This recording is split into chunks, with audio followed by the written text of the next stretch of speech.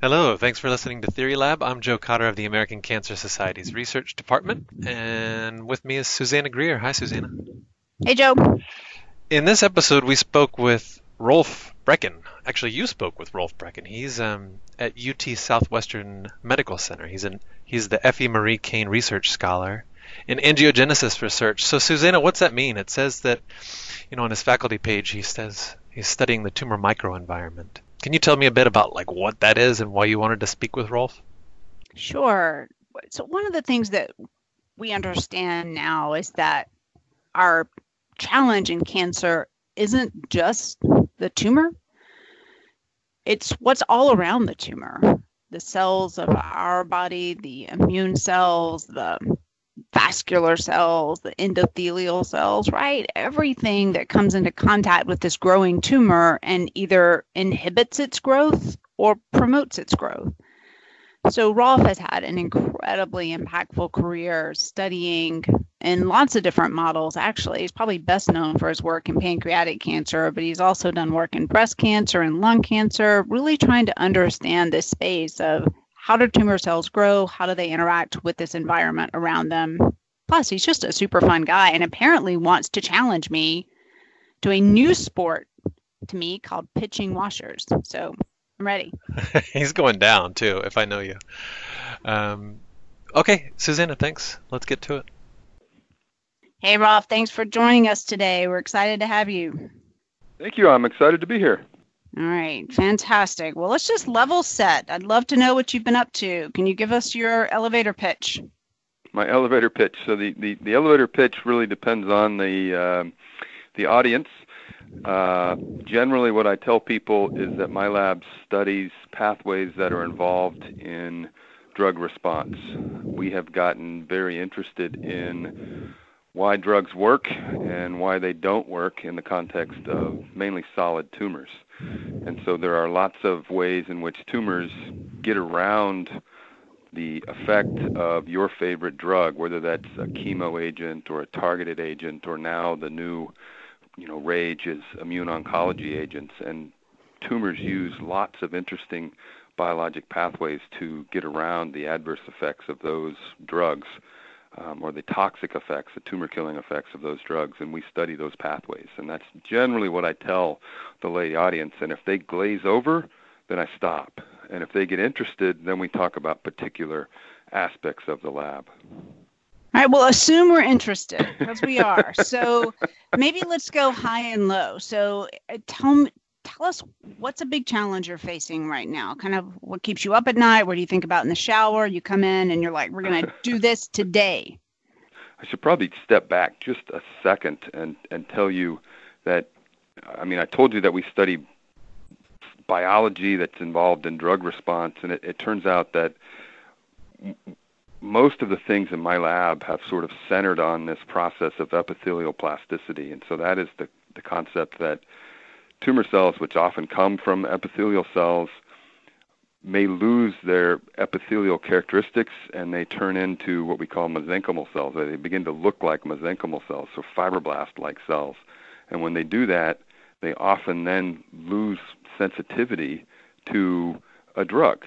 And interestingly, that whole process of epithelial plasticity is also tied to, say, immune suppression and progression of the disease in terms of metastasis. And so by studying pathways that drive epithelial plasticity, you may be influencing not only drug response or drug sensitivity, but you're also influencing metastasis and invasion and metastasis, and also potentially the immune microenvironment, and then immune suppression. And so it's not killing everything with one pathway, but it's in essence, you're studying these linchpin drivers of progression.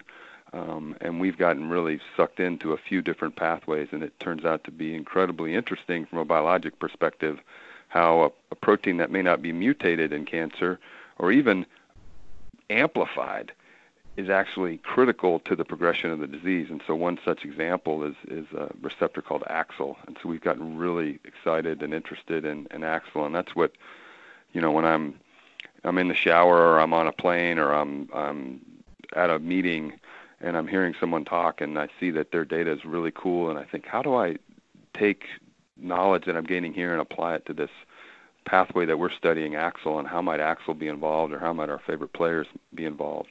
And so that's where a lot of our work is centered right now. So it's so interesting that you would say that some of the targets that you're really interested are maybe not changed in their abundance in cancer cells, or they're not mutated. I mean, it's like finding a needle in a haystack. How do you do that?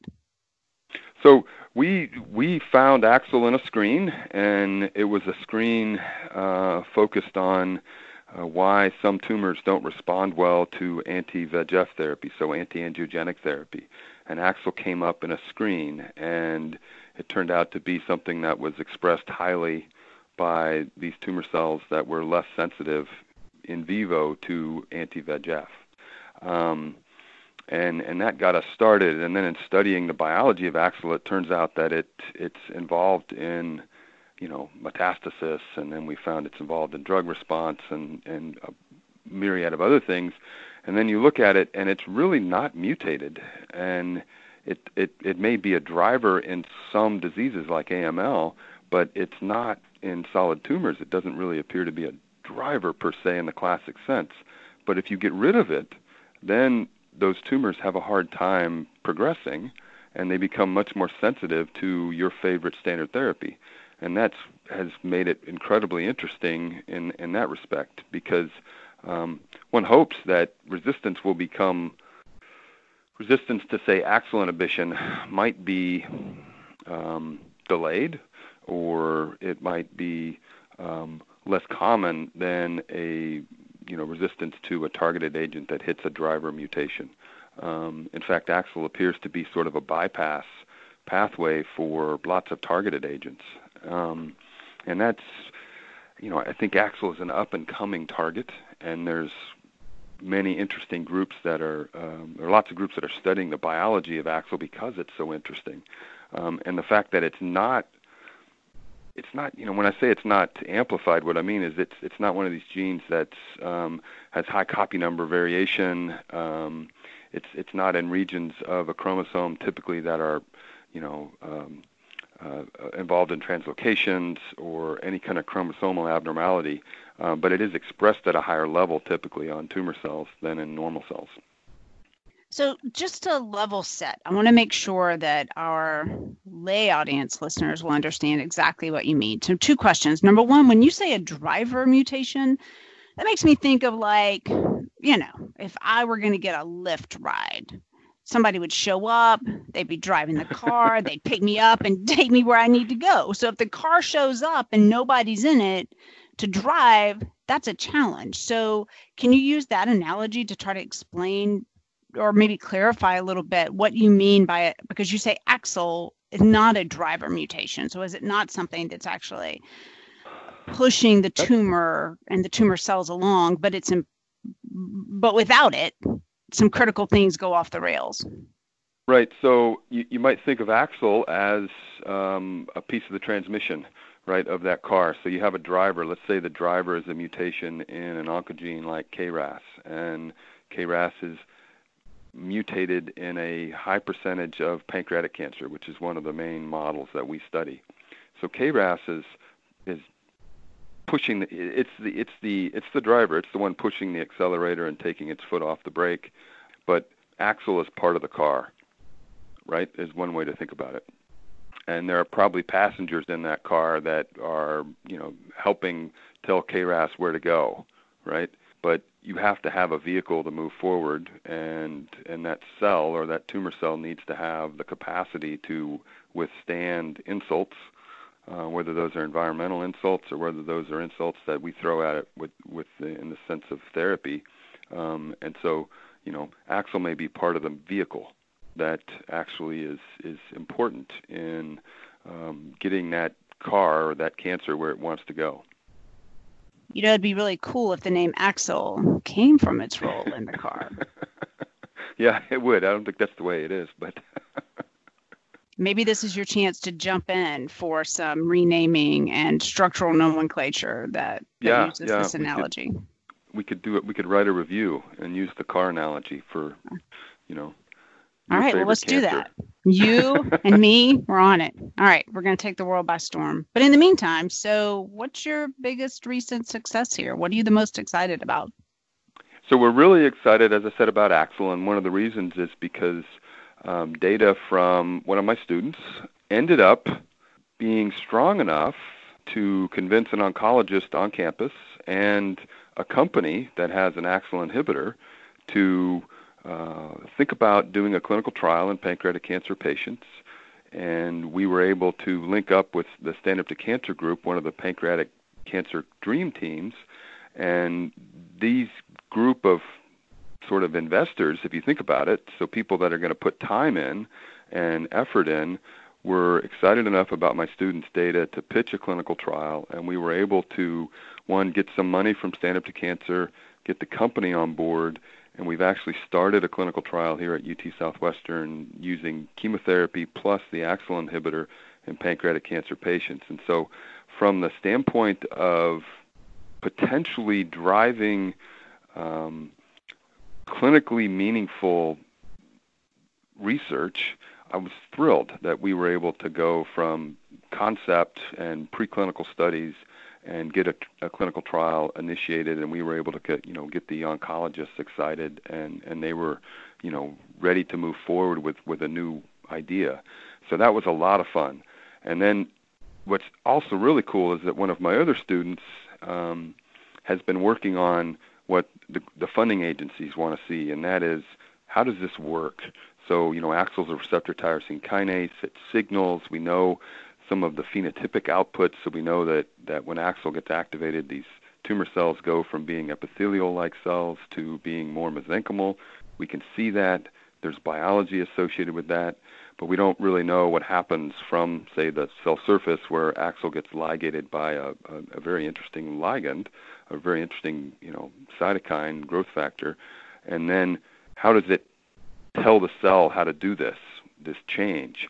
And so we've made some real interesting progress in that pathway, and that's, when you think about from a scientific, basic science standpoint, we get pretty jazzed about saying, this is how it's working, this is the evidence that supports that, and it's been really fun to see two of my students make progress on this project and not only push it into the clinic, but also delve into some of the basic science. And it's been fun. It's been really fun to see the trainees have success in that respect. So help me link the two.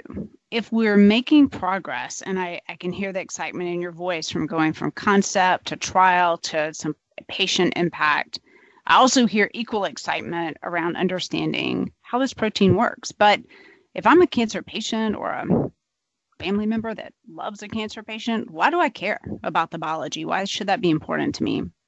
That's a great question, and I think that in this age of the concept of precision medicine, understanding how a pathway works and thus how a drug might interrupt cancer progression, understanding the basic mechanisms really allows us to potentially say, okay, these patients all have pancreas cancer. We know KRAS is driving. These patients might be more sensitive to drug X, like say an Axel inhibitor, than these guys, right? And so if that's really true, then you would increase potential efficacy for the ones that you think should be sensitive, and you would not put the other folks under that therapy. You look for something else, right? And so the idea would be then to do better patient selection in the end. I think would be the sort of the baseline benefit to the layperson, right? Is that the oncologist understands that he needs to look at these kind of features in your tumor and check the boxes to see if you fit into this category of patients that are likely to respond to drug X, Y, or Z. That's sort of the I guess baseline rationale for doing these kind of things, besides the fact that we just don't know and we are excited about learning. So when you were earlier in your career, I believe you started a company. Is that correct? I did. So tell me what's that like? We don't receive a lot of training training in how to start a company as scientists. We receive a lot of training in other things. So what were the challenges? And maybe do you have some advice for scientists who may be going down this route? So we started a company called Tuval Therapeutics, and we started that out of technology from my lab, and we did that in an effort to bring a new concept or a new sort of idea for drug development and drug targets, and it has been an odyssey. The company is currently in what the investor world, the biotech world, calls the valley of death, right? So we are at a stage where we've got good data, we've got lead compounds for our favorite drug target, happens to be different than AXL, and we are now looking for investors. And so it has been a big learning experience. I've been involved with biotech for a long time in the sense that, 2 drugs from the lab have made it to the clinic. And so I've played with biotech at a variety of levels for a while, but I've never been sort of intimately involved in trying to generate excitement outside of the scientific world to, get people on board and actually put money in. And so that's been a challenge, to be honest. And so the advice I would have is to make sure that when you do this, you have a great team and you have experience, folks who've potentially done it before, and that they're good at connecting with potential investors. They have the ability to go to a wide variety of potential sources for generating the funds you're going to need to drive a project to even an IND or an investigational new drug application, which is not something that is easily done in an academic setting. You really need to have outside sources to help fund that. So having a good team is critical, and that's something that we're learning as we go. And it's been great, but it's also been, as an academic, you don't have a lot of time to do this, so you really need to have folks on board that can drive that. Well, maybe I've gleaned a little insight from my cyber stalking of you of why you're so great at team building, because I found out that in addition to enjoying mountain biking and snowboarding, you also enjoy pitching washers, which I had to look up. We don't, that's not something we do in Georgia, but I understand it's similar to maybe horseshoes or cornhole. So what is this game? Very similar. Yeah. You have washers that are basically that, you put a nut and a bolt together, and it's usually got a washer between the end of the bolt and the nut. And washers are just larger. I think they're 3 1/4 or 3 1/2 inches in diameter, and they look like a big washer. And you have a hole in the ground. The hole is usually just bigger than the washer, and it's very similar to cornhole, and they're about 21 feet apart, and you pitch washers, and you try to get it in the hole. And it sounds